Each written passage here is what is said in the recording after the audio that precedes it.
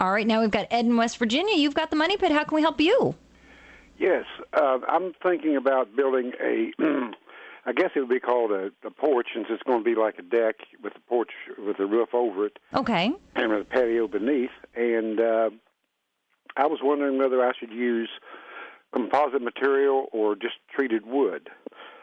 Since it's going to be covered, I figured the treated wood may be the best way to go.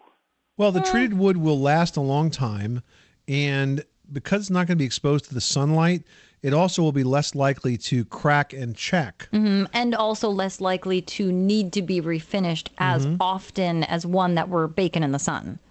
Right. Okay, so the treated wood would be just as good. It would be fine. It's going to be less expensive, and you are going to need to refinish it from time to time, but because it's under a roof, it's not going to be exposed to the UV radiation, and therefore it's not going to crack and check, and it'll look good for a long time. I see. Okay, well, good. And you'll save some money. Okay, that's what it's all about. Absolutely. True. Ed, thanks so much for calling us at 888-MONEY-PIT.